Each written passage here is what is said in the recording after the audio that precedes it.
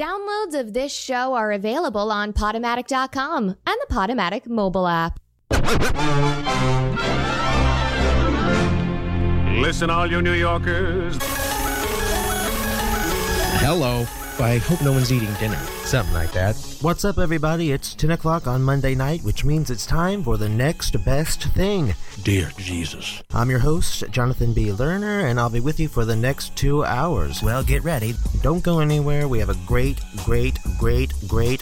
show lined up for you tonight. I can't even contain myself. But before we get to any of that, we'd like to kick the show off by doing what we always do, and that is review all of the great and the not so great things that have happened on this day in history. Today is November 5th, and on this day in history, in 1872, in the United States, Susan B. Anthony was fined $100 for attempting to vote in the presidential election. She never paid the fine, because how in the world could she have afforded it? $100? This is a woman we're talking about. I'm kidding. I'm ashamed. On this day, in 1935, the game Monopoly was introduced by Parker Brothers Company. I've never understood the appeal. Yeah, let's play a game that'll take an hour and a half and where there's no action at all. On this day in 1940, U.S. President Franklin Roosevelt won an unprecedented third term in office. Let's hope that never, ever happens again. At least not anytime soon.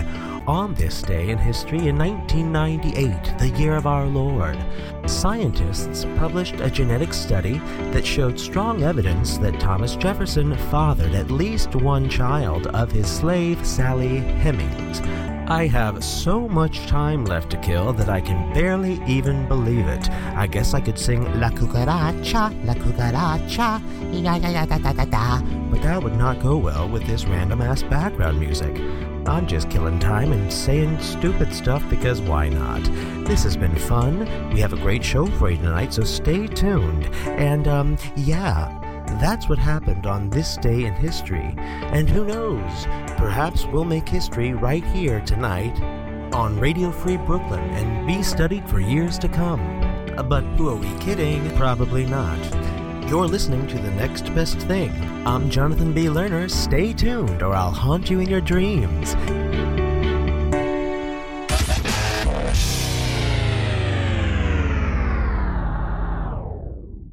Holy sweet mother of God, it is 10 o'clock on a Monday night, so you know what that means. Is it time for your favorite show ever? No! But it is time for The Next Best Thing. I'm your host, Jonathan B. Lerner, keeping you company every Monday night from 10 until midnight right here on Radio Free Brooklyn. Can you hear me? 1 second. Testing. 1, 2, 3. Are we on? Great. Anywho, we do ask you to remember that we are fully listener and producer supported. If you like what you hear on Radio Free Brooklyn, if you like what you hear tonight, please consider going to our website, going to this show's page, and donating a little something to keep us in business. If you like what you hear tonight, well, a donation could ensure that you will get to hear more next week and the weeks after that.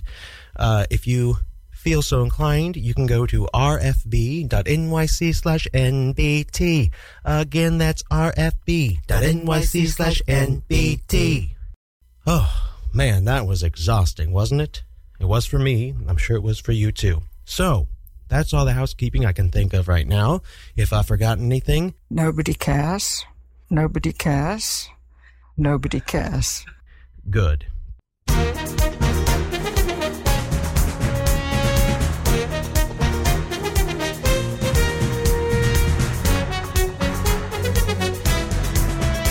You're listening to The Next Best Thing on Radio Free Brooklyn. This is the special coverage of the midterm elections. The people's choice. What choice will they make? Good or evil, smart or dumb? Oh God. Oh sweet mother of God. No, but really, this is the night before the midterm elections. This is the next best thing, and apparently, this could be considered our special coverage of the midterm elections. Holy crap, tomorrow's the day. I've had this day put in my calendar, actually on a countdown app, since November 12th, 2016. You probably remember what happened a few days before that. This seems like a very hot mic, but whatever. Can't do anything about that now because I don't know anything about technology or audio, so great. Anywho, we have a great show put together for you tonight. Jarret Berenstein, who you might recognize as a host on Radio Free Brooklyn. He hosts the famous Dead People show. Great show, funny show. He's also a stand-up comic and a published author. He's going to be coming in tonight to discuss his recent stand-up tour and getting out the vote, why it's important to him, how it has changed his comedy, how it has changed his freaking life, how it has changed all of our lives. We're all doomed. Anyway, but before he gets in and before we do delve into the midterm elections, which, by the way, are happening tomorrow, and if you don't vote, then you don't... Oh, God, I can't even tell you. Seriously, I always say apathy is the enemy, but if you don't vote, then you are the enemy. You see how those are connected? If you don't vote, that must mean you're apathetic. Apathy is the enemy, so that would make you the enemy. Vote, care, do something constructive, productive.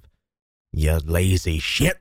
Anyway, we're full of love and joy and a little bit of fear because we all know how good we were feeling the night before Hillary Clinton didn't get elected, or at least wasn't allowed to be elected because of Russia and whatnot. We were all feeling very confident. Every poll in the world said that and I actually have this saved on my laptop, screenshots of all of the various polls and all of the various closing statistics going into not just the day of the election, but that evening.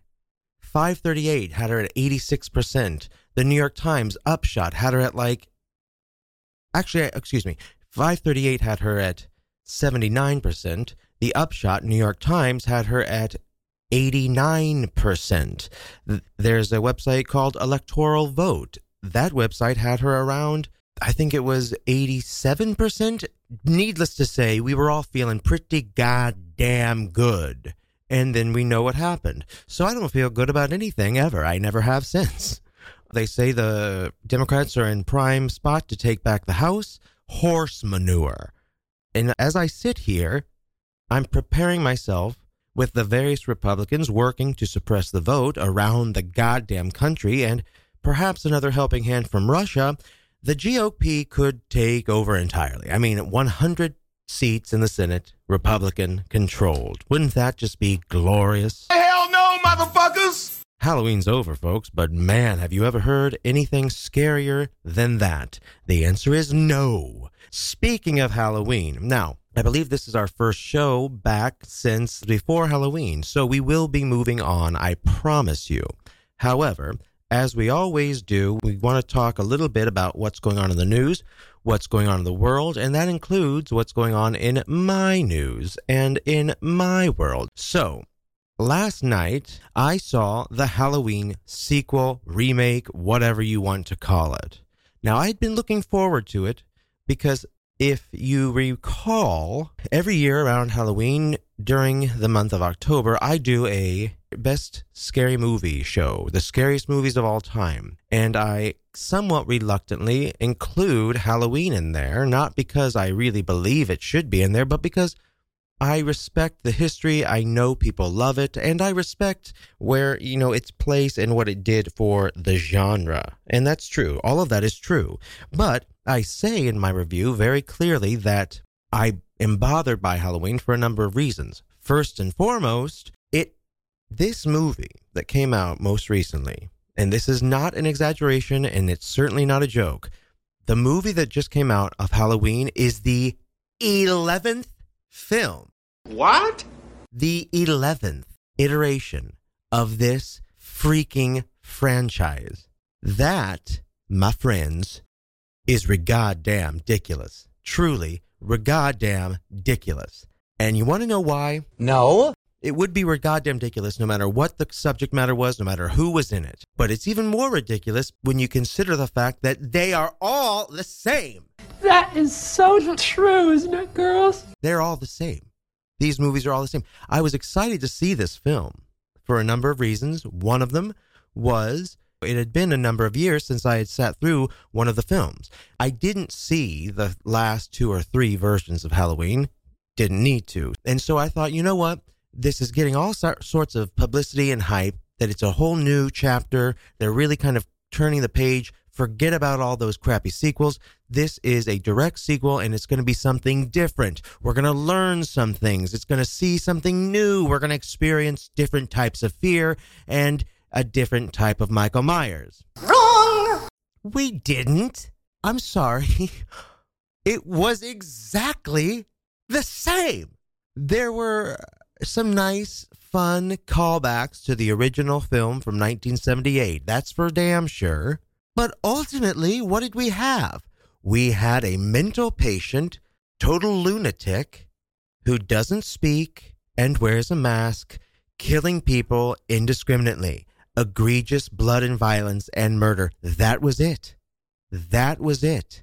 And that was Halloween 1, 2, 3, 4, 5, 6, 7, H2O, Resurrection, the remake. I will say there 2 of the 11 films were the Rob Zombie movies, which technically were not sequels. They were remakes and revamps. Fine, let's take those out of the picture.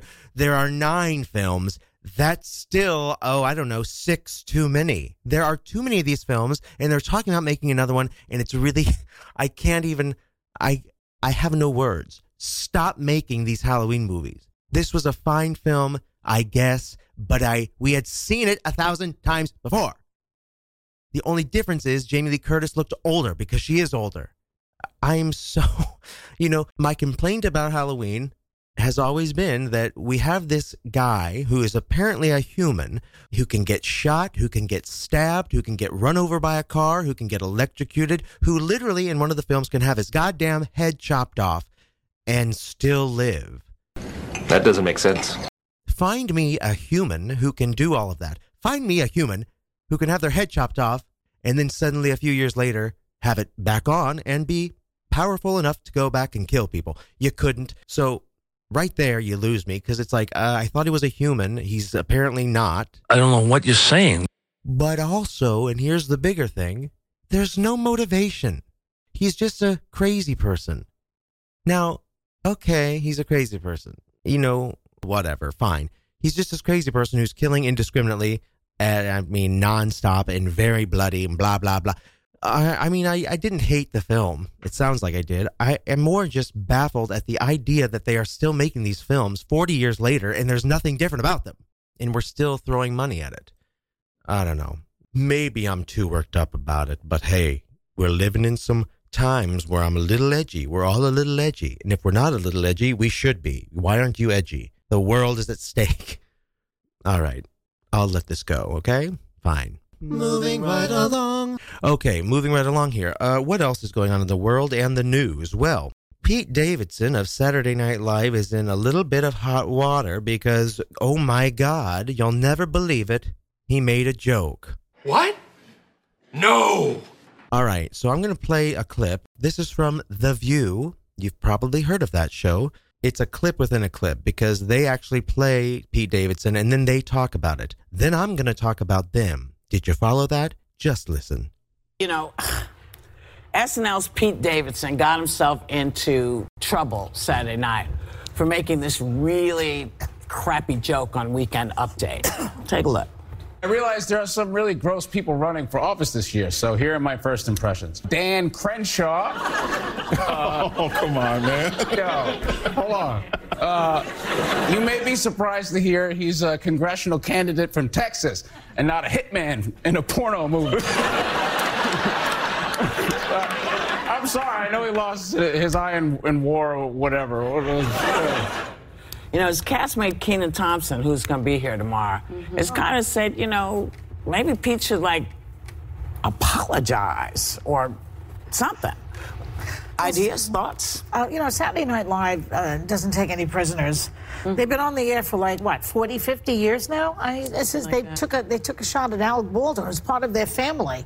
So they go after a lot of people. And this kid, Davidson, his father died in 9/11.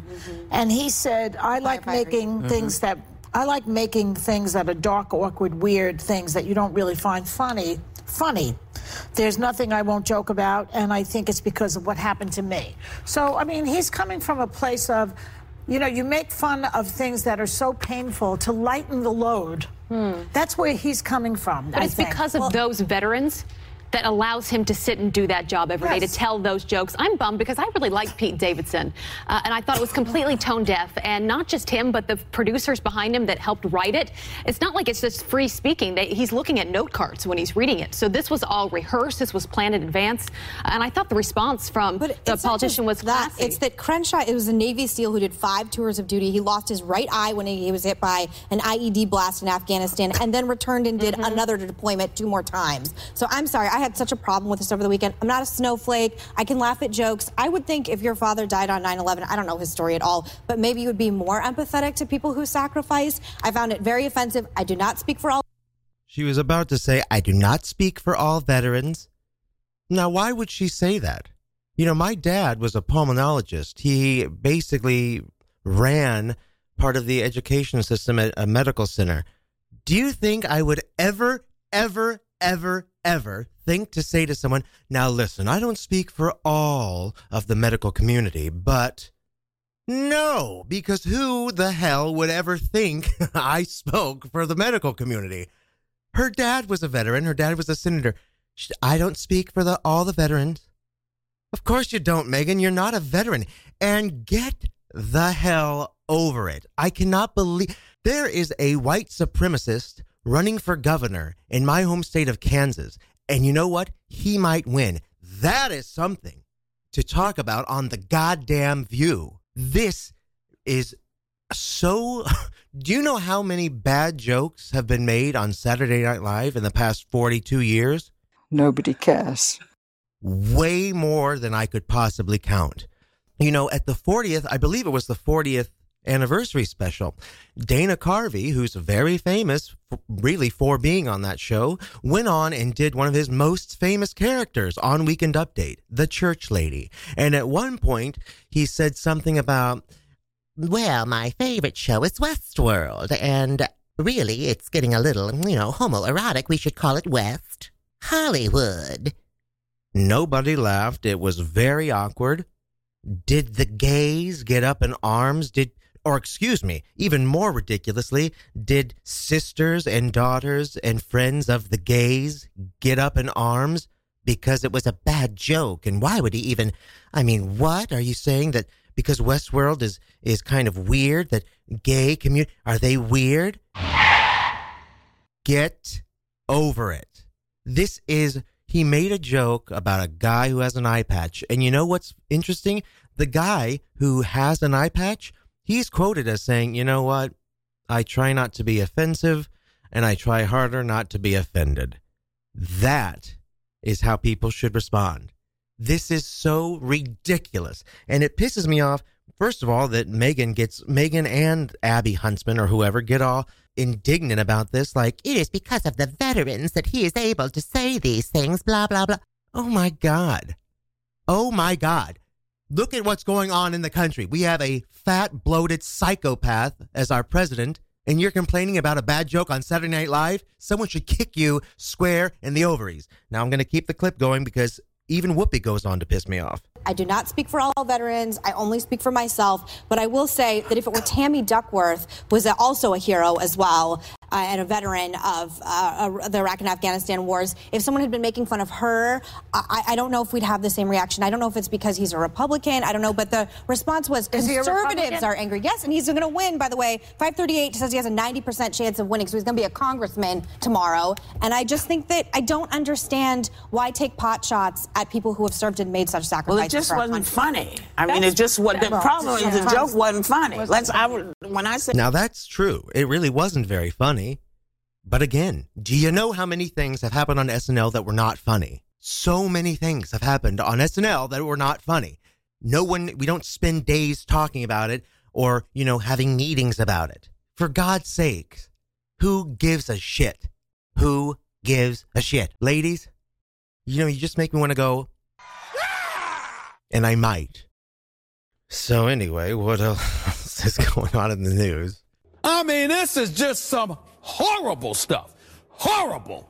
All right, you're listening to The Next Best Thing on Radio Free Brooklyn. I'm Jonathan B. Lerner, and we're going to be back in just a moment and welcome in Jarret Berenstein, host of Famous Dead People, stand-up comic, published author, political activist, and just an all-around great guy. You're listening to Radio Free Brooklyn, and we are going to be right back.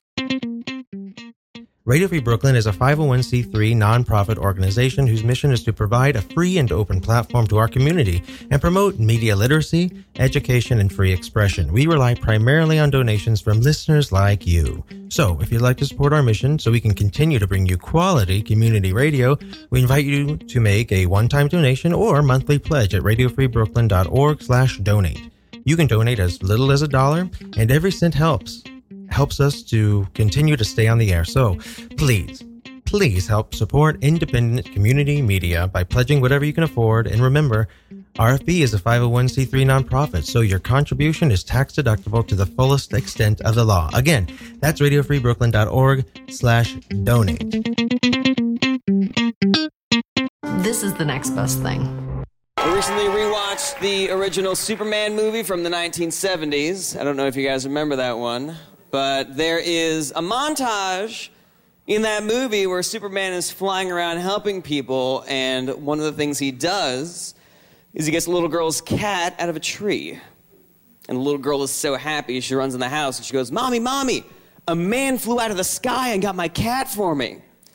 Then I swear to God, you hear this in the house. The mom goes, "What have I told you about telling lies?" She smacks her kid. I was watching that and I was like, yeah, it was Superman.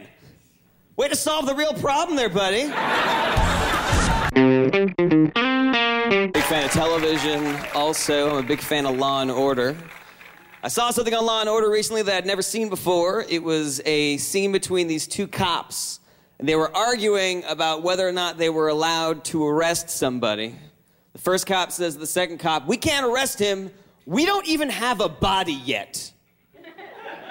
But then the second cop gets a text message, looks at his phone, and he goes, "We do now. They found a body by the Hudson." And as a fan, I was really upset that we didn't get to see that scene where somebody's walking by the Hudson and finds a dead body and is like, "I have got to text my cop friend about this." He loves this. He loves stuff like this. I feel like that couldn't have been a phone call. How jaded are you that you find a dead body and you're like, "This is a text. This is a text." I don't want to type the whole thing out if I can avoid it. Is there an emoji for body by the Hudson? So that was Jarret Berenstein performing on the Fox TV show Laughs. Jarret is a published author, stand-up comedian, and host of the great podcast Famous Dead People, which is homed right here on Radio Free Brooklyn. So now, as promised, Jarret Berenstein, thanks for being on the show. How's it going? Nice how the tables have turned here. Yeah, it's so nice to be in the interview seat. Is it weird? Oh, no, it's a delight. I don't have to worry about levels. I don't have to worry about anything. It's just someone else's show. So I didn't realize you were a native of L.A. You were a Los Angelino. That is right. Born and raised. So as a comic, did you ever, because I know the Comedy Store, the famous Comedy Stores out there, and when I hear about people's upbringing, like Letterman and really Leno, like most of them, they all have their time in New York, but then they all seem to end up in L.A. for some reason. Yeah. So have you ever thought about going home, or did you? Oh, definitely. Really? Yeah. So what I keeps think about you it all here? the time. Oh, first of all, I'm a big fan of New York. Yeah, I've been out to LA a whole bunch of times since I've lived out here. I performed out in LA a bunch of times since I lived out here. And there's a real distinct difference between the two communities of stand-up comedians. And everybody that I know that goes out there to do stand-up, to be a stand-up comedian, says that it's worse, that it's harder to do what we do here in New York, to do multiple sets a night, to jump around from spot to spot, to go to an open mic to work on something and then go do a spot that night or whatever. And that the threshold of talent is so much higher here. The people at the open mics here, they're really in the grind. The people at the open mics or the shows out there, They seem to be doing it just to get on television as opposed to doing it for the craft.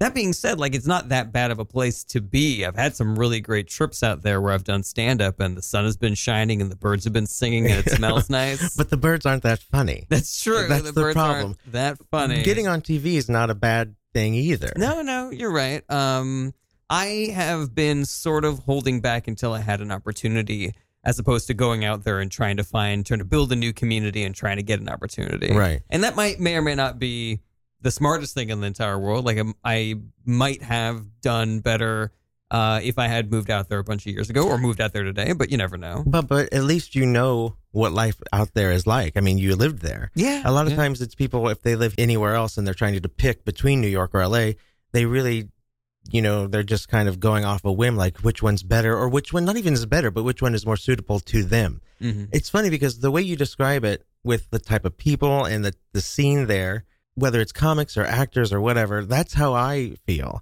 But when I had Billy Magnuson in here fairly recently, and he was talking about how, like, there are more, I mean, he had the exact opposite view.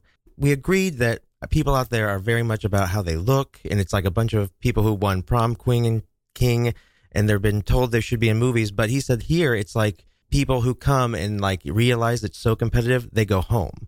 So it's like they would get weeded out. I disagree. I completely disagree. Like, they get weeded out from doing stand-up or just being in entertainment in general? Well, when they come here and they realize how hard it is to earn money and to get jobs, whether it's acting or stand-up, whatever, they'll go home. And so then it leaves just the great people. That's not true. There are so many people here who are terrible. Yes, that is true. I mean, so many people are terrible. And I'm not talking just about comics or actors. I'm talking about everything. Yeah, just bad people. Well, there's some bad people here. I just mean, like, because everyone comes here, whether it's, they want to be a financial advisor or whatever, they all come here because this is where they need to be to get, the job or whatever, or writers.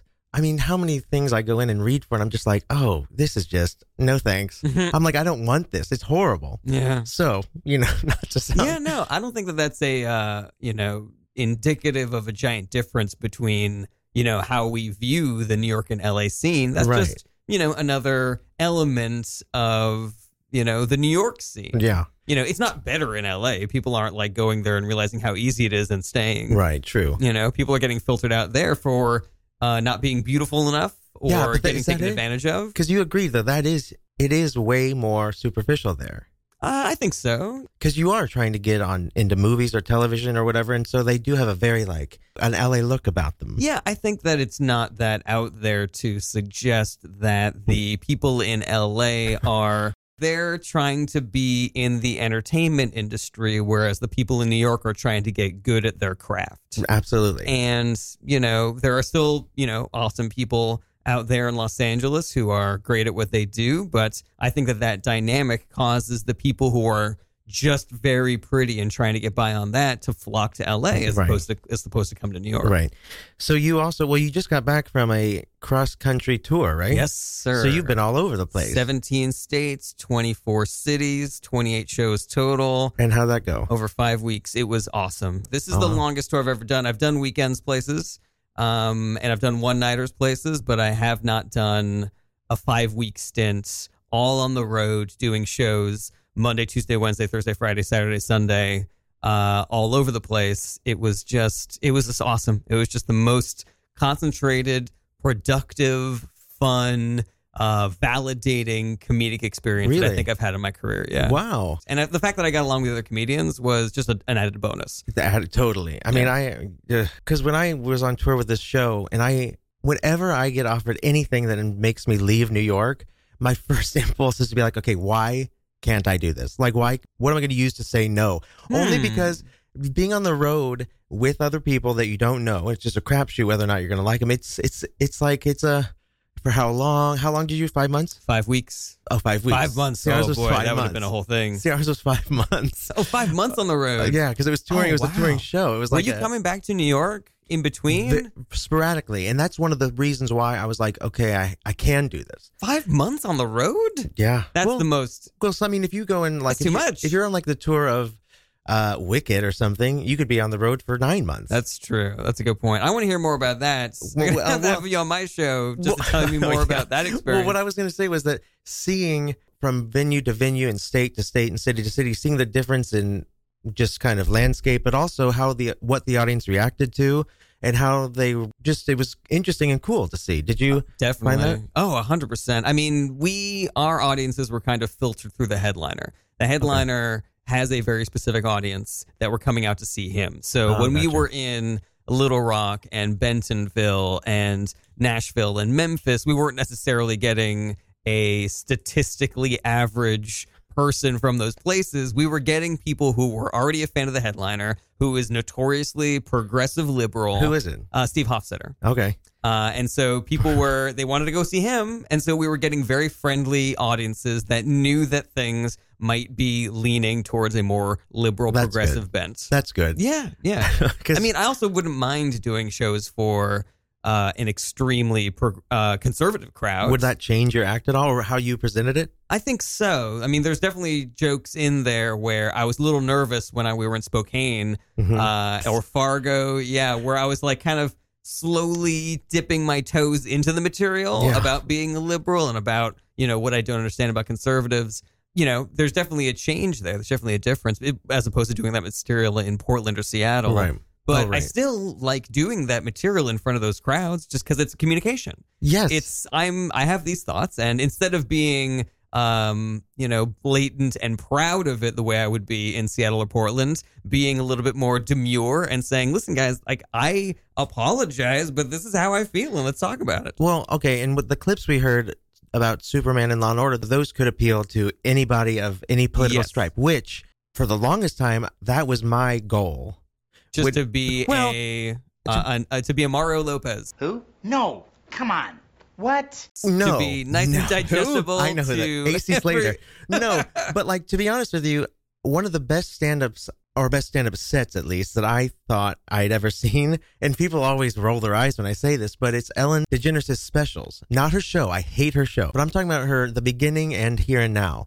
Because everything she talks about, especially the one that was right after she came out, and she made one joke about coming out, but everything else was about, stuff that forgetting people's names and making it up. Yeah, observational stuff. Very observational, but stuff that happens to everybody. Mm-hmm. Stuff that is funny to black people, white people, men, women, gays, straight. Like, it doesn't matter because it happens to all of us. Now, I feel like you're talking about Trump because you can't talk about anything else. It's like it takes over our whole world. Yeah. Has your show become political, very political? I've been trying to figure out how to be political for a very long time. I've been passionate about politics long before Trump was a thing. Right. But it was something that I always felt really strongly about. And so I had a really hard time, turning something into a joke and not just a very angry rant against, extremely rich elites who are gerrymandering the system just to drain more money from the proletariat, Truly evil. Yeah, I try to do this joke about how these people are Bond villains, like they're murdering people. Yeah, and I used to do a joke like that too, about how Trump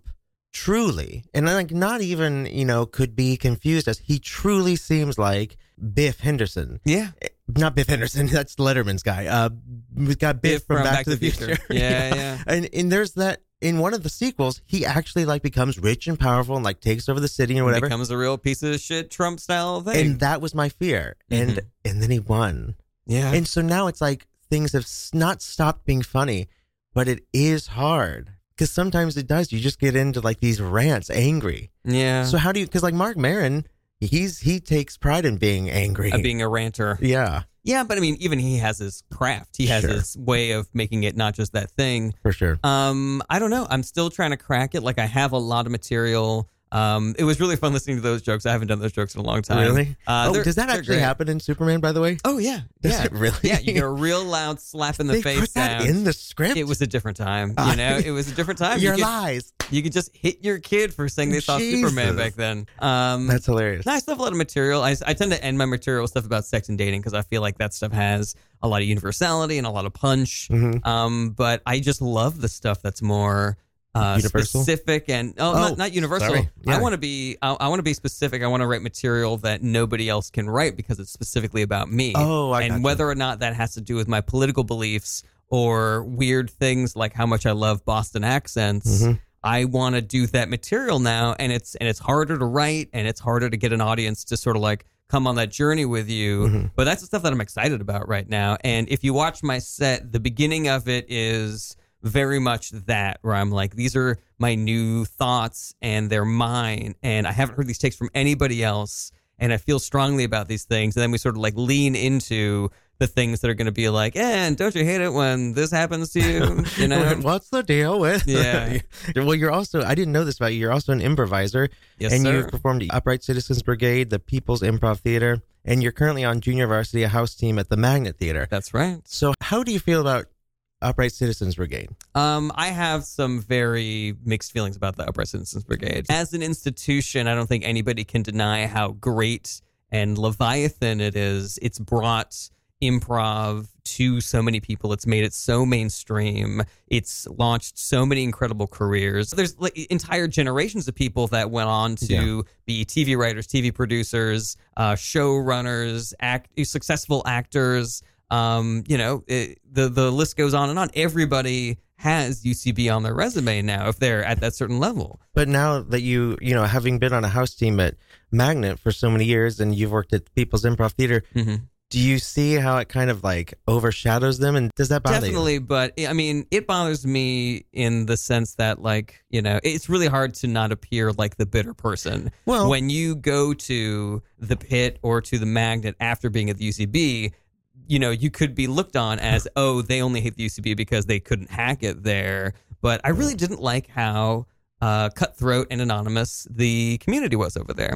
And I felt like I had to fight tooth and nail for every inch of stage time that I got. When I went over to the Magnet, I don't want to say like I'm special. We were all embraced and we were given the room to discover the kind of improvisers that we were going to become. Right. And I've never in my time in entertainment felt that kind of welcoming. When I wanted to start experimenting with doing solo shows, there was a show over there where you submit an application and they give you like a 30-minute spot. And so I emailed them and I said, hey, just wanted to let you know I'm going to be submitting for this thing. And instead of, replying like, oh, great, like get it to us by Tuesday, they were like, how about you just do Friday at 8:00? You can have the whole hour by yourself. Really? Yeah. And I was like, this is so different. This is so wonderful and nurturing. Is that because they knew you and knew that you would do a good show, or is it because they had this time to fill? That's a very cynical way of looking at it. No. I mean, well, how long had you been working with them for a while? It is true. I had been working there for a long time, and they're not going to just give Friday at 8:00 to just anybody that walks in off the street. But at the same time, you don't have to. Like, I was at the UCB for, I think, like 2 or 3 years, and I still had to, I had to do all of the steps if I wanted to get anything. That's my biggest complaint about it, is that it is so, you have to take all the classes, 101, 2, 3, 401, and then after 401, that's technically the end of their program, but then there's advanced study, and then they want you to take sketch or character, or this, each class $200 to $400, and there are so many people. It's like, it's just so big that it's right. You are fighting for stage time, and it's also it's so easy to get lost in the. Yeah, that's actually my second biggest complaint about the UCB. My first being that it feels like a lot of the teachers are checked out. It feels like a lot of the teachers are running off to go do auditions for commercials and things like that. And so the people that I talk to that have been taking classes there recently, they say, I signed up to do it with this person. I saw them 3 times, and every other time it was a sub and a different sub. That's really bad. And like I said, that is not a statement that I'm not a hill I'm going to die on, because I have not seen it myself, but it's just what I heard through the grapevine. Right. I didn't mean for this to be like a bash on UCB. I just meant it for, it's like, let people know there are other improv programs out there to explore. What I tell people is, the UCB is an incredible environment that give people a lot of exposure and opportunities.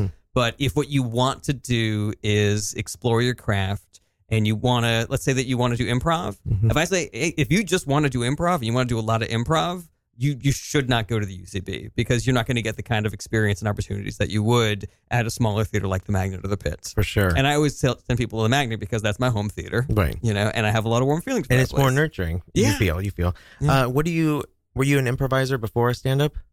Yes, I started doing improv. I had moved to New York. I was waiting tables. I didn't really have any direction. I was just kind of like drinking with my waiter buddies pretty much every single night of the week. Yeah, that's a direction. Oh, it was you were professional at that. It was a lot of fun. What I didn't realize was that the only thing I didn't like about college was like all the classes and studying and stuff. And when I became a waiter and we just were like drinking and partying as though we were still in college, but no books to read, no papers to write. And we had a great time for a while, but then I sort of had to have a, come to Jesus moment and think, what am I going to do with all this time? Because really all I'm doing is being hungover. Like that's my only activity right now. And so I started taking classes at the UCB. I kind of realized that I had this itch for improv, and I had always been a huge comedy fan, and I'd always wanted to do it, but I just didn't know what the proper avenue was. And taking those classes gave me a little taste of something that I knew that I desperately wanted from that point on. Did you then try stand-up on your own and kind of go to open mics or stuff? Or because I knew someone who actually took a stand-up class, kind of like an improv class. Oh, yeah? Like, not at UCB. It was one of the clubs? Something like that, yeah. He said it was horrible, but it was good because it forced him to get on stage. That is, there's benefit to that. Absolutely. Just by itself. No, I didn't take any classes. I actually had kind of a bad start as a stand-up because I wasn't taking it seriously. I wasn't in the community. I was trying to attack it from, I was trying to do a get-rich-quick version of being a stand-up comedian.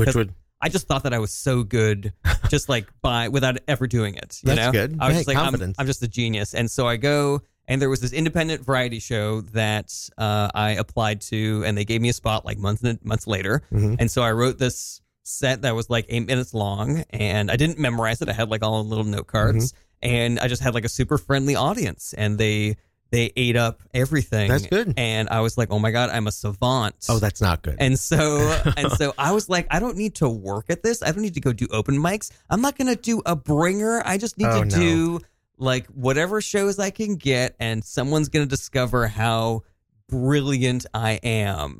And yeah, it just gave me I just had a bad attitude towards stand-up for a very long time. I was getting screwed. I was like, this system is screwing. I'm a genius. And no one will give me my tape. It's always bad when you do well your first time. Because then you take those same jokes somewhere else and they bomb, and you're like, well, what's wrong with these people? Yeah. This was killing a few nights ago. Yeah. And then, so how did you respond to that?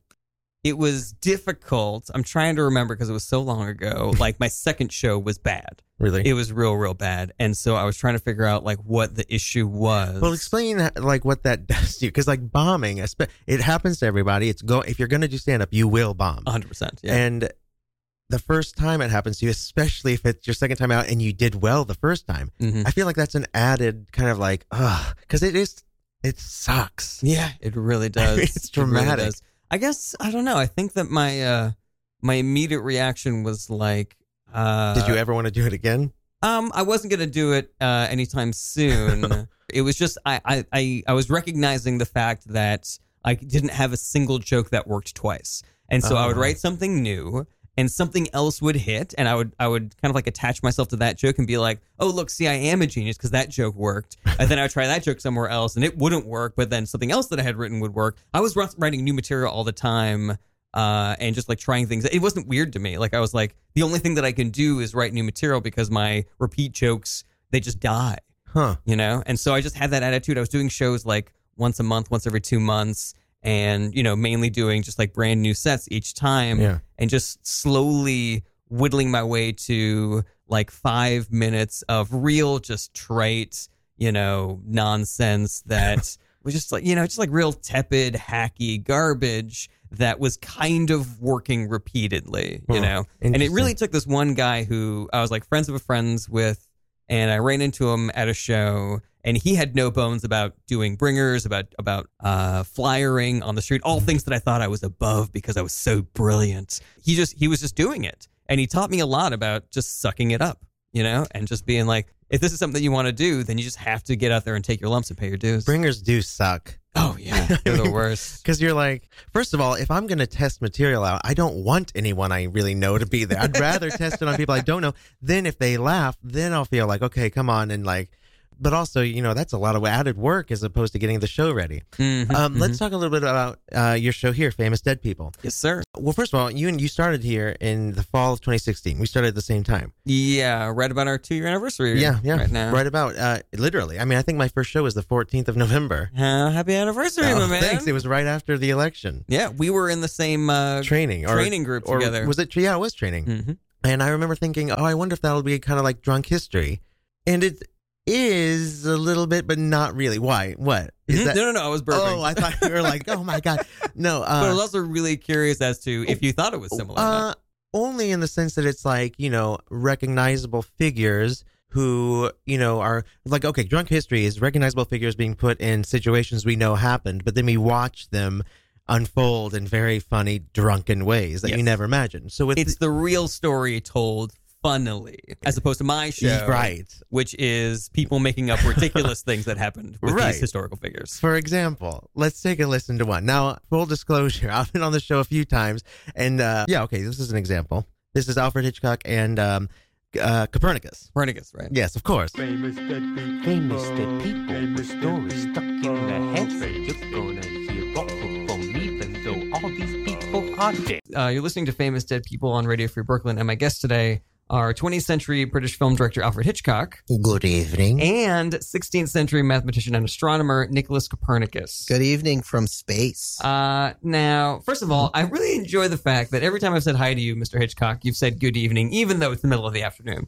Yes. That's just wonderful. I always say good evening, even if it's morning. Let's talk about your first successful film, because we talked a lot about your past, but your first successful film was in 1927. It was a silent film called The Lodger, A Story of the London Fog. Do you remember your first film, your first successful film, The Lodger, A Story of the London Fog? Oh, no. You don't remember this movie at all? How could I forget? I'm Too just foggy. kidding. Oh, gotcha. It was a glorious experience. It's a pretty good one, Copernicus. That was really funny. Oh, thank you.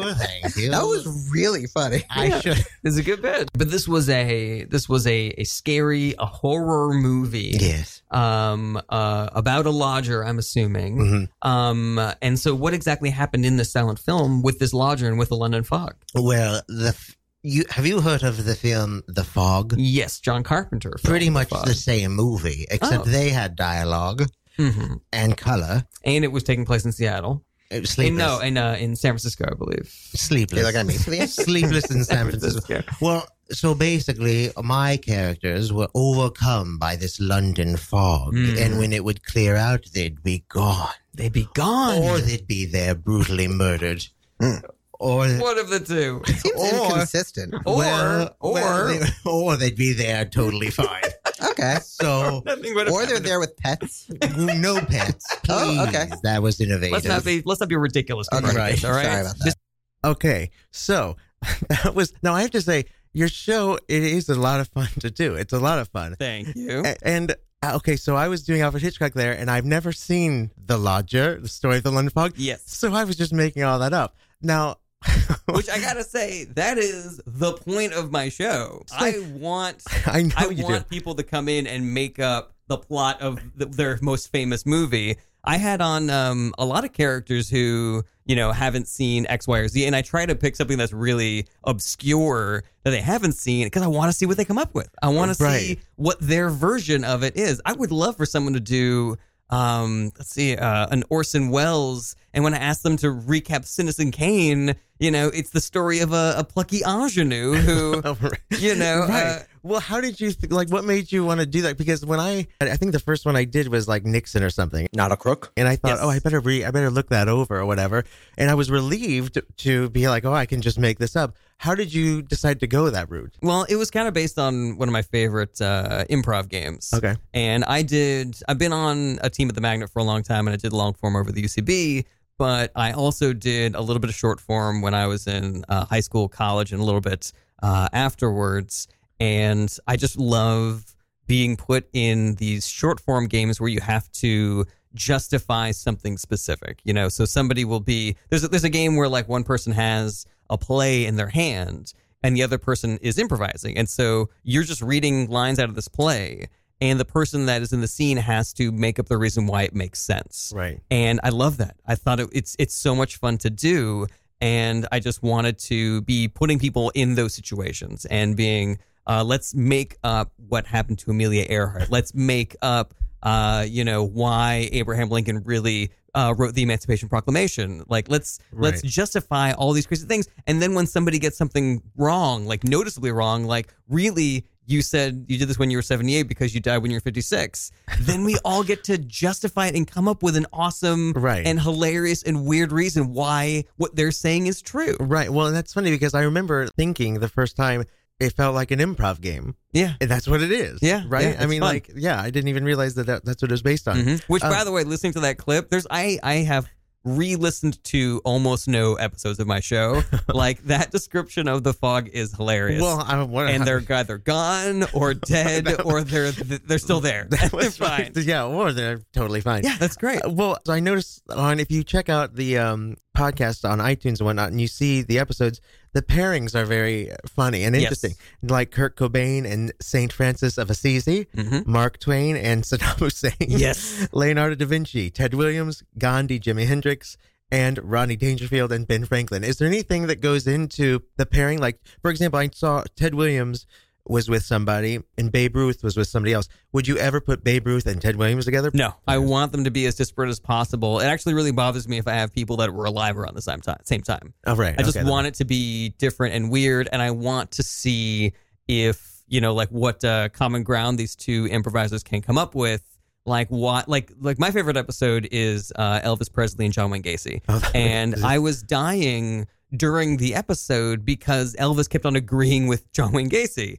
And, that's... As he would. Yeah, those are obviously people that are, living in the same country, not that far apart chronologically, but they're still so disparate that it's just so funny to hear Elvis say, that's a really good point, John Wayne Gacy. For anyone who doesn't know, John Wayne Gacy was known as the killer clown. Yes, serial killer. Awful serial killer. Awful serial killer. Real Put people in the crawl space, young boys who he would hire. Anyway. I want Copernicus to talk about what he thinks about Alfred Hitchcock movies, and I want... Ted Williams to say, I've never heard of Leonardo da Vinci, like Leonardo da Vinci's fate. Like, I want to have those disparate things, and it's funny to build the connections because they are so different. Right. I want to play one more clip. This is, I mentioned Rodney Dangerfield and Ben Franklin, and it points out another aspect of the show that I want to ask you about. My guests today on Famous Dead People are stand-up comedian, one of the finest joke writers to have ever existed, Rodney Dangerfield. Hey, how are you today? All right, good. Thanks for having me. Nice crowd. What a crowd. And early American polymath, one of the founding fathers, Benjamin Franklin. With liberty and justice for you. That's very sweet of you. Thank you so much, Mr. Franklin, Mr. Dangerfield. Thank you so much for joining us here on Famous Dead People. Of course. Oh, yeah, sure. You're all right. You're all right. I appreciate that. I'd like to actually start off with you, Mr. Dangerfield, because you are, for my money, one of the best one-liner comedians to have ever lived, but I was surprised to learn that you did not hit until later in life. Like, your career really didn't take off until you were a little bit older. And the big watershed moment for you was you were a replacement act on the Ed Sullivan Show in 1967. You were 46 years old. Is that right? That's right. Yeah, that's correct. Yeah. No, before then, you kidding me? I had a rough childhood. You know what I mean? A rough childhood. Yeah. Yeah. No, it's true. My mother didn't even breastfeed me. She told me she liked me as a friend. Let's move over to Benjamin Franklin for just a moment. Would you mind putting to rest? I know there's a debate sometimes between like what's the best, East Coast city between Boston and Philadelphia. You were born in Boston, but you left there to go to Philadelphia. Is it, as people in Philadelphia suggest, because you realized Boston was a shithole and so you were like, I'm going to get the hell out of here? Or do you have love for your city that you were born in? I have to say, I agree with the people of Philadelphia. There you go. Boston is shithole. It is. It's a garbage city that's like liberal and weirdly racist at the same time. I couldn't agree more.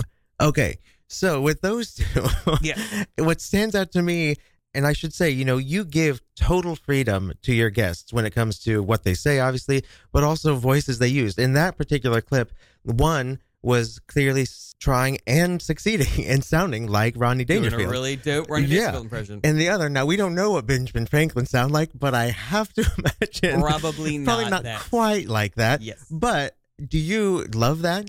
Yeah, I love both of those. Because, like, when people come in, like Pat May, for example, when he was Copernicus, he just did Pat May. Right. And that, because how is he supposed to know what Copernicus sounds like? Yeah.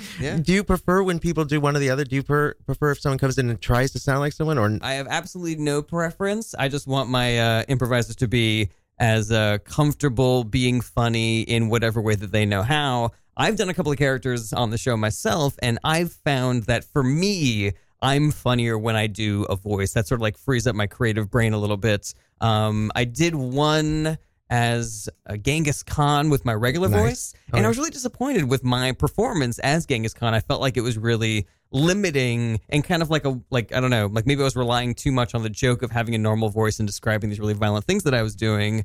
But then doing a Marco Polo voice that was really silly and doing a James Joyce voice that was really silly, those are the ones that I was really proud of. Yeah. But on the same token, I had a guy in doing John Lennon, no British accent even. Really? And he was hilarious. That's and he was funny. great. That's hilarious that he would just, like, yep, it's me, John Lennon, right here. He was being particularly ridiculous, which I don't mind. I do give the improviser, hey, you guys can do whatever you want. Here's some ground rules, but basically, you get carte blanche. But the funny recurring bit that he had was now that he was back, he was plugging a protein powder every chance that he could get. That's and funny. so I would ask about the Beatles, and he would be like, you know what, the thing about the Beatles reminds me of is how much gains you can get with my new protein shake. That's max so gains funny. 5,000.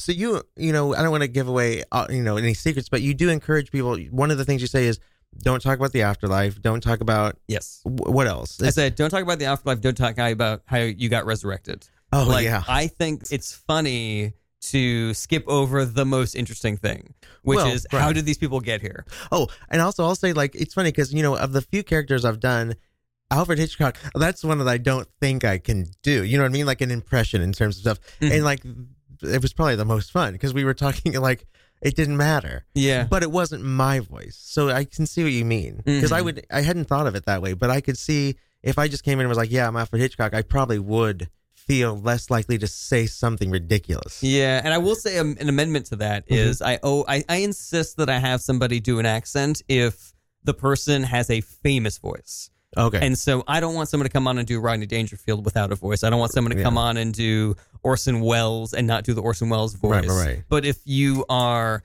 Abraham Lincoln, if you are Sappho, I don't care. I don't care. Plus, people get you. For example, speaking of Abraham Lincoln, when I went and saw Lincoln, people, you imagine him having this like full skull, and then when you go and see Lincoln, and he talks all, airy and high like Daniel Day-Lewis did, I was like, what the fuck? But 4 or 5 minutes in, you're used to it, and that's fine. He's Lincoln. Yeah. You know what I mean? And I think it actually is kind of similar. When I was listening to your show, it doesn't take more than 2 minutes to just get established. Okay, that's this person, that's that person, and then you listen and you get it. Mm-hmm. You know what I mean? Yeah. I mean, I hope as an so. audience member, I hope that you are seeing those people. I hope you're seeing Abraham Lincoln in the hats. I hope that you're seeing Alfred Hitchcock. Right. Big fat body. Yes. When you now that you've had a ton of guests. 201 different historical characters. Yes. And that because there's 2 on each episode, right? Is there any? 2 on each episode except for the live episode, which we did with the Wright brothers and Fred Trump. Oh God, no! Oh God, no! Oh God, no! Donald Trump's dad. So there's always more than one. Mm-hmm. So are there any that you want? Because that's another thing I was going to ask you. So when you send the email out, it's you give people the option. Do you have anyone you want to do, or do you want me to pick someone for you? So is there anyone you are kind of sitting on that you would like to do, but you haven't gotten to interview yet? I'm sitting on a couple of big ones that I want to wait. If I'm constantly looking for new people to do the show, and I would love for the show to get to a place where people that are a little bit more notable want to come and do it. People that have more TV experience, people that are going to be more of a draw for people listening. And I am saving certain people for that. Like if I got a big get, a comedian who has a really big following, or, somebody who I just have a lot of admiration for. It doesn't even need to be somebody famous, but just like an improviser who I think is incredible. That's who I'm going to give someone like Hitler to. I'm not going to give Hitler to just one of my friends of the Magnets. That's the one you're sitting on. That's one of the ones that I'm sitting on. That's funny. That's good. Yeah. That's good. So your show, it airs what, Mondays? Mondays at 3 p.m. and then we have a rebroadcast. I think at the moment we have a rebroadcast Wednesdays at 9 a.m. and then the podcast version comes out a week later every Wednesday at 10 a.m. Gotcha. So check that out on iTunes and probably Google Play and everything else. Everywhere like that podcasts are available. Famous Dead People, very funny, very fun. Now let's talk about your book. Your book is called The Kellyanne Conway Technique, Perfecting the Ancient Art of Delivering Half-Truths, Fake News, and Obfuscation with a Smile. It's a comedy book. It's a funny book. Yes. It's funny because you talked about feeling angry and going on rants and stuff, and you hate Kellyanne Conway. Yes. And you had to watch hours of her interviews, and you said it just made you, it was very frustrating and aggravating.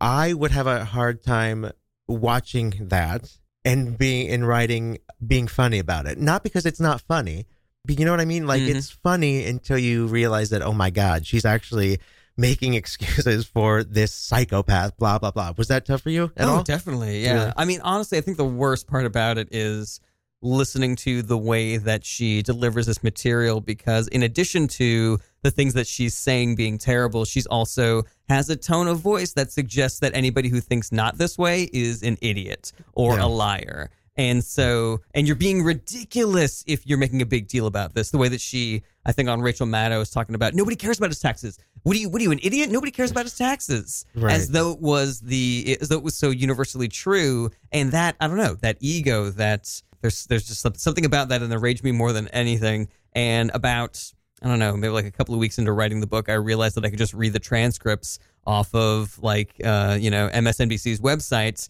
I was like, oh, this is so much easier. Is it better? This is so much better, yeah. When you read them, does what she say make more sense, or is it just that you don't have to hear her stupid tone No, it doesn't make any more sense, but it's less infuriating because she's not being so cocky and not being so just obnoxious about it. Are you not just so, especially at this point, every time I ever see her on a show, all she does is be like, well, CNN doesn't like to cover all of this. You know, you spend all your time talking about Russia, that delusion. It's all like, you whiny little bitch.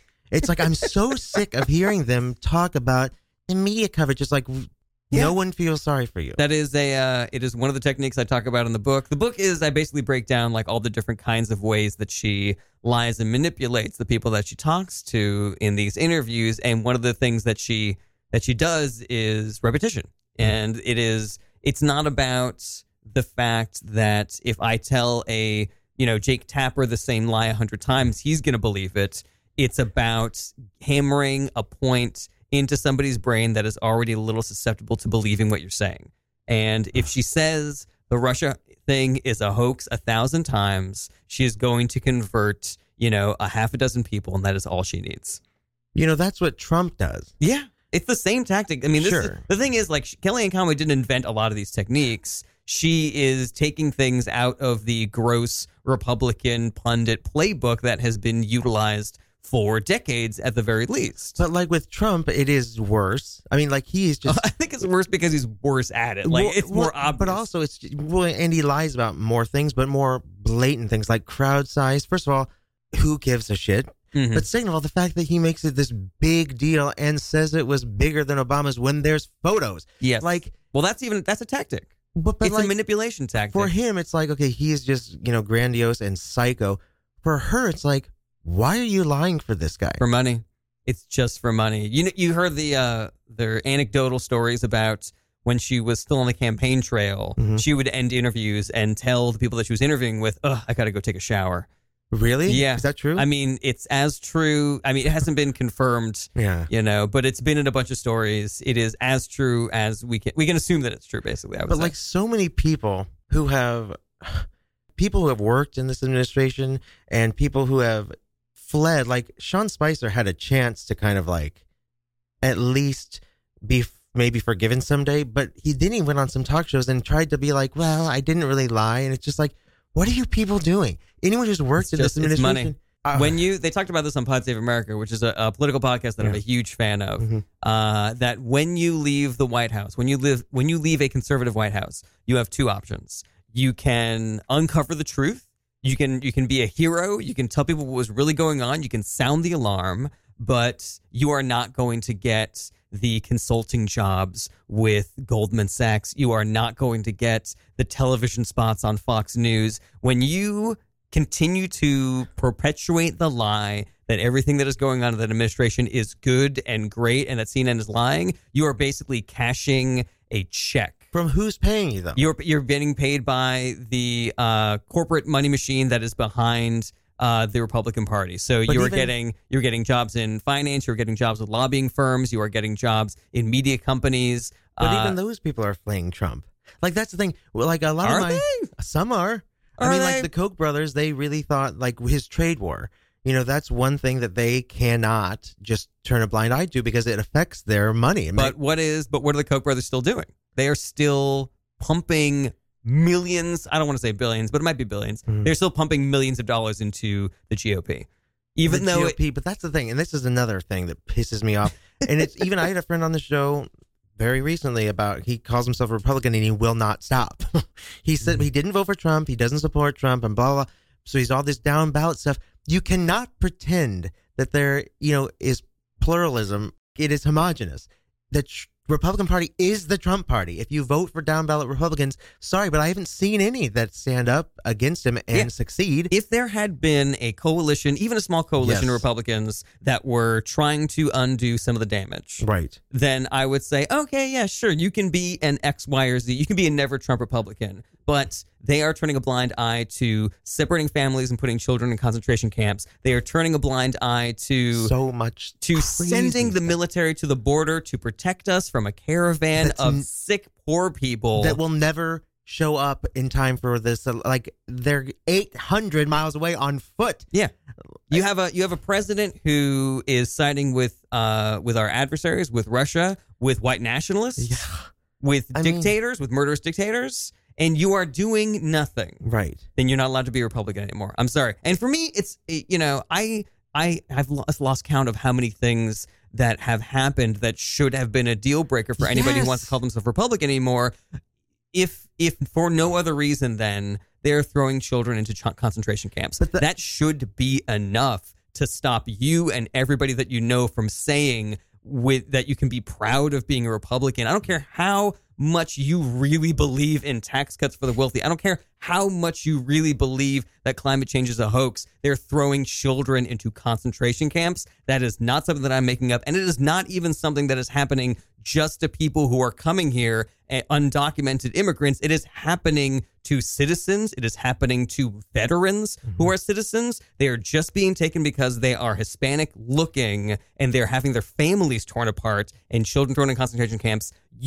I don't care what the outcome is. Nothing is worth that. But what they'll say is, because I've said the same thing, and what they say is, well, I don't support that. So, that's Trump. I didn't vote for Trump. I speak out against Trump in my blog or something. And I'm like, what are you talking about? Trump is the president. He is, what do we call? Listen, every Republican vote that you make supports that. What do we call our presidential nominee? The standard bearer for that party. Yes. That is what he is for the Republicans. You cannot say I'm a Republican, but I, don't support Donald Trump, but also Louis Gohmert and Matt Gaetz, all these Steve King. Crazy people. Yeah. They are the leaders. Sure, you might have some mayor in, Mission Hills, Ohio, who you really like and is a Republican. That's great. Yeah, show me the votes that Republicans have made to stop these disasters. And then I'll say, you know what? Go ahead. Vote for a Republican that you think has the conscience and moral fiber and the backbone to actually stand up against this president. Then yeah, go ahead. But it literally does not exist. It is not a thing that is real. No. And I can show you the fucking votes to prove it. A vote for any Republican up and down the ticket is saying, at the very least, that it is okay that you take a citizen of this country and take his children away from them and put them into a concentration camp. Sorry to get so fucking serious. No, this is the truth. This is why I have trouble talking about politics in my stand-up, because I get this angry about it. Right, because that's what I'm talking about. Like, I get this way too, and like even talking about Kellyanne, because Kellyanne goes on, all this is happening. The world is falling apart, and she goes on CNN and talks to Jake Tapper like he's at fault for, giving negative coverage. They cover what the president does. If what the president does is evil, bad, and negative, that's not their problem. Yeah. You know what I mean? It's like you can't It's another thing it's another technique that I talk about in the book is false equivalency. Is this is equal to that How come you're always talking about the bad things that Donald Trump is doing as opposed to the bad things that X, Y, or Z is doing? It's like, well, when those people do things that are that bad, then I promise you we'll talk about it. Right, but they never did. Yeah. That's the point. But the thing is, and this is something that really bothers me about the Republican Party in general, is that they have been spreading this lie about the mainstream media having a liberal bias when, if you look at the data, at least as far as the 2000 election with Al Gore versus George Bush, there is a visible conservative bias to the mainstream media. Really? Now, 100%. People would push back against that. I don't care. I have the numbers. I have the data. Well, here's what I tell people. I have a friend who always is rolling his eyes about, seeing he hates Jake Tapper. He's so smug, blah, blah, blah. MSNBC, it's so left. And here's what I say. When Rachel Maddow first got a show, I didn't like her. Only because I did think she was kind of, smug and would always make these jokes that weren't really funny and blah, blah, blah. And I just kind of was put off. First of all, I've gotten over that. But also, you can dislike a personality, but that doesn't make what they're reporting any less factual or any worse. Like, if you don't like a personality, fine. I didn't like Jay Leno. I know he's funny. You know what I mean? Like, yeah. And with MSNBC, for example, there are some people on that network who, like Rachel, for example, she does not have any qualms saying that, yes, she is a liberal. Fine.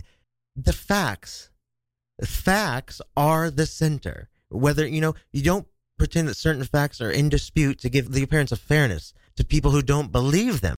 Balance, it's irrelevant. Facts are the center.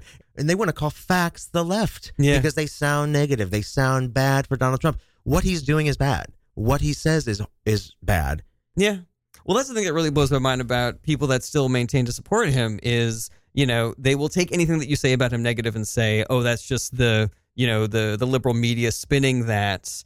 And I want to say, okay, well, let's just look at the things that he has said. Let's just look at his tweets. That alone should tell you that this man is an awful person and an idiot. I'm reading that by myself. CNN's not interpreting that for me. Yeah. I'm looking at it. He's an idiot. And he's awful. When I do think back to this 2016 election, and I think about even MSNBC comics like Bill Maher, they were not. Hillary could not do anything and everything, and they would just turn a blind eye. No. Yeah, they would make fun of her. They would point stuff out. They would say she was tone deaf. They would say she was, too calculated and all this stuff. Well, this also goes back to my point about how the mainstream media has a conservative bias, which is, take a look at any prominent liberal and the quote-unquote scandals that have plagued them that have been mostly concocted whole cloth from the GOP. Yeah. And that gets exponentially more airtime than an actual provable scandal by a conservative. And this goes all the way back to Bush v. Gore. Yes. George W. Bush was a famous idiot, and he was making 1,000 blunders a day, and he was doing 1,000 bad things a day that the media should have been on top of. But instead, there was a lot of very unfair coverage of the tiny slip-ups that Al Gore was making on the campaign trail. Right. The numbers are astounding. Well, and how about the fact that the election came down to a state where the governor was the brother of George W. Bush? Do you think Republicans would sit back and just be like, oh, that's fine? Yeah, no. No. And also, Bill Clinton, they investigated for years, and he was impeached for a consensual relationship that he had with Monica Lewinsky. Now, I'm not saying that. But he lied to Congress, don't forget. Right, okay, that was fine. such a big deal. Put him to death. Mm-hmm. Donald Trump recently there was an expose in the New York Times about all the various ways that his family and he have committed tax fraud, have committed crimes. That was like a 2-day story. We aren't even talking about it. Yeah. Why? They held on to this blowjob for years and impeached him. Because they had power. But also because they were relentless. Somebody famous said, I forget who, they were talking about what's an impeachable offense. It's some, I don't know, former Supreme Court justice or something. And I heard this on Pod Save America. I forget where I got it from, but it was basically the person said an impeachable offense is whatever the majority says is an impeachable offense. But the difference is when we are the majority, we are not as fucking crazy. And we should be. Maybe we should be. Yeah, no, I agree with you. But I don't know if we should. I think that now we need to do whatever the fuck it takes to win, because they will. Mm-hmm. And they're also cheating to prevent. Seriously, Chris Kobach, my home state of Kansas, he, first of all, I used to always say that, look, I don't know if he's trying to suppress the vote because he's a racist. All I know is that he's probably trying to suppress the vote because those people won't vote for him. But my friend who works in politics in Kansas still is saying that there are legitimate white supremacists working for his campaign. Like, this is a white supremacist. What's wrong with you people?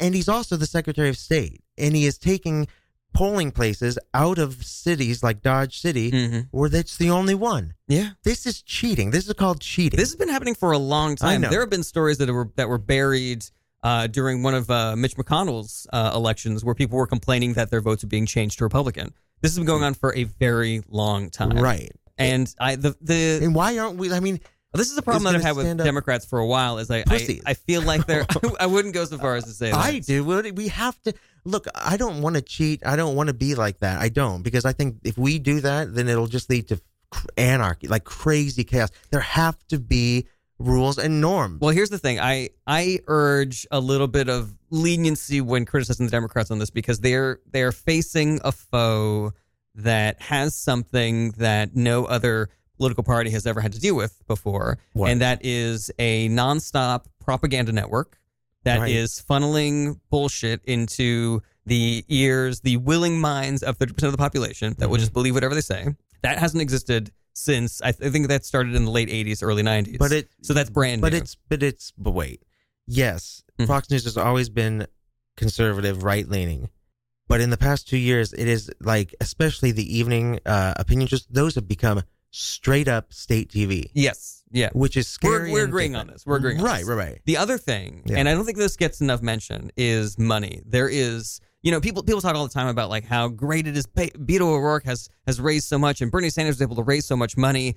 It pales in comparison to what is available at the hands of the GOP at any moment when, thousands and thousands of people get together and rally and raise money for a candidate. All it takes is one donor to completely erase that lead. And in that regard, I get mad at our billionaires because we have a few. Michael Bloomberg, I think. Are you talking about our liberal billionaires? Yeah, there's not that many, but we have some. Michael Bloomberg is a good example. He's great. He's giving, I think he's donated up to like $100 million for races that have nothing to do. He lives in New York.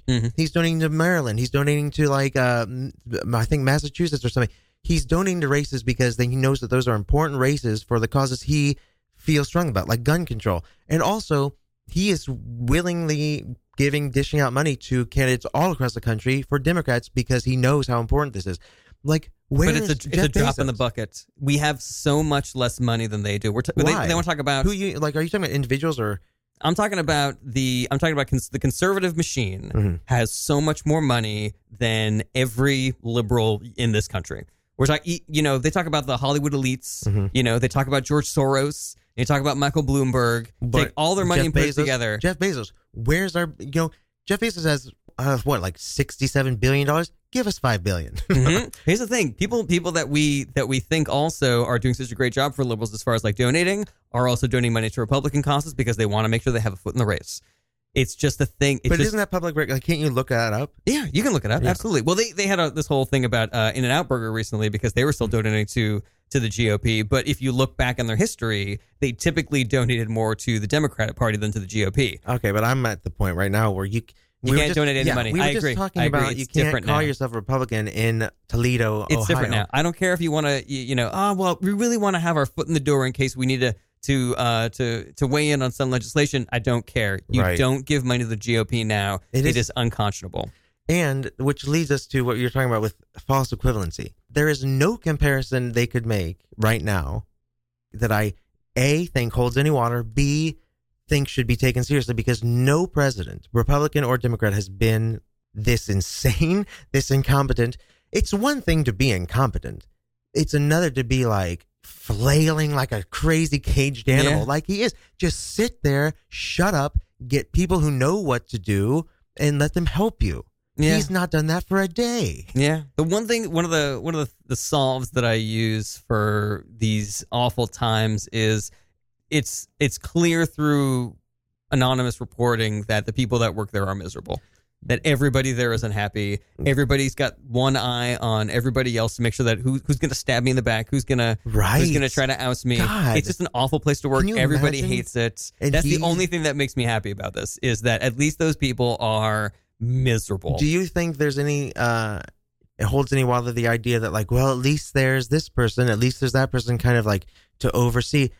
I mean, I do feel better knowing that there's at least one sane person, although I can't name them right now because most of them have fled or gotten fired. I mean, but like, just doesn't, I mean, what control do they have over him? It's, I don't know. I mean, you hear stories about so-and-so taking, a document off of his desk that if he had signed it would have started a trade war with so-and-so, but I don't know. I don't know. I do have to say, with all of this stuff, like the tax story, which was there was months and months of investigation, and those were crimes. Those were crimes that were revealed. Why? We haven't even been talking about it. There have been a lot of stories like that. Mm-hmm. Does that not worry you for the Mueller report? Because there's no question that he's going to uncover stuff. It does. But if these things are just being like, well, who cares? Well, there's another thing. Okay, what else? It does, but I think that I have a lot of faith in Robert Mueller, a man who I did not know existed until he got put on this. Mm-hmm. I've just heard so many good things about him, and he's running such a tight ship. He's stayed the course. Yeah, and I don't know. And when they attacked him, like this thing recently, where they tried to pay women to come up with fake sexual assault allegations, and he's found out. He's like, watch me shake, Right. I just even if nothing happens, what he's doing is good work, mm-hmm. and everything will come to light. They won't be able to impeach him still, but it will at least have come to light. And I don't know, in the very back of my brain, I'm just imagining him as like a government Superman who will find a way to take care of this and find a way to protect us. That's probably not going to happen. But 99% sure. But it is important that we take the House or something. I think I think it's crazy that we wouldn't take both. I know we probably won't, but like, because of all the gerrymandering and the voter suppression, and who knows, maybe there's a hand in Russia helping out. There's 100% which is like, a hand from Russia happening. So that is where you really feel hopeless. It's like, yeah, get out the vote, but is it going to matter? Who knows? That's really hopeless, scary feeling. I think that I think we can attack this with numbers. I think that if we have enough people, we can affect the key races that we need to affect, so long as we have massive voter turnout.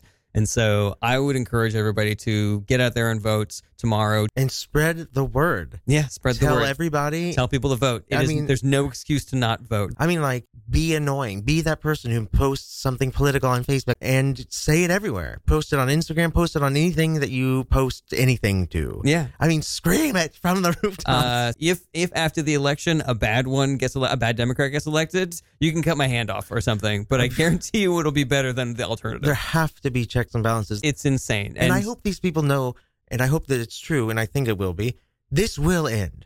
Whether it's tomorrow or 16 years down the road or 40 years down the road, this period will come to an end, and they will be remembered as either enablers, contributors to a very scary, horrible thing that happened to our country. Yeah. And that's how you'll 100%. be remembered. Yeah, I will make it my life's work to make sure that certain legacies are forever tarnished. We used to make fun of Mitch McConnell for being just kind of boring and a guy who looked like a turtle. Now, you motherfucker are an evil. You're a traitor. I don't think that there's any question about that. I think Mitch McConnell is a traitor to this country. So go out and vote tomorrow. Vote. It is the most important election, at least of our lives. Yeah. So far. All right. Well, we've been talking to Jarret Berenstein, host of Famous Dead People. Honestly, that was very therapeutic. Buy his book, The Kellyanne Conway Technique. It's a funny look at what we've been talking about.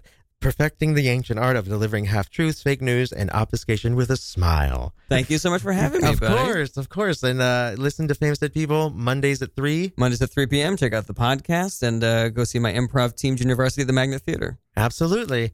All right. Thanks. You've been listening to The Next Best Thing on Radio Free Brooklyn. As I say at the end of every show, every week, and never meant it more than right now, apathy is the enemy. Know what's going on, and even if you don't, just go out and vote for Democrats.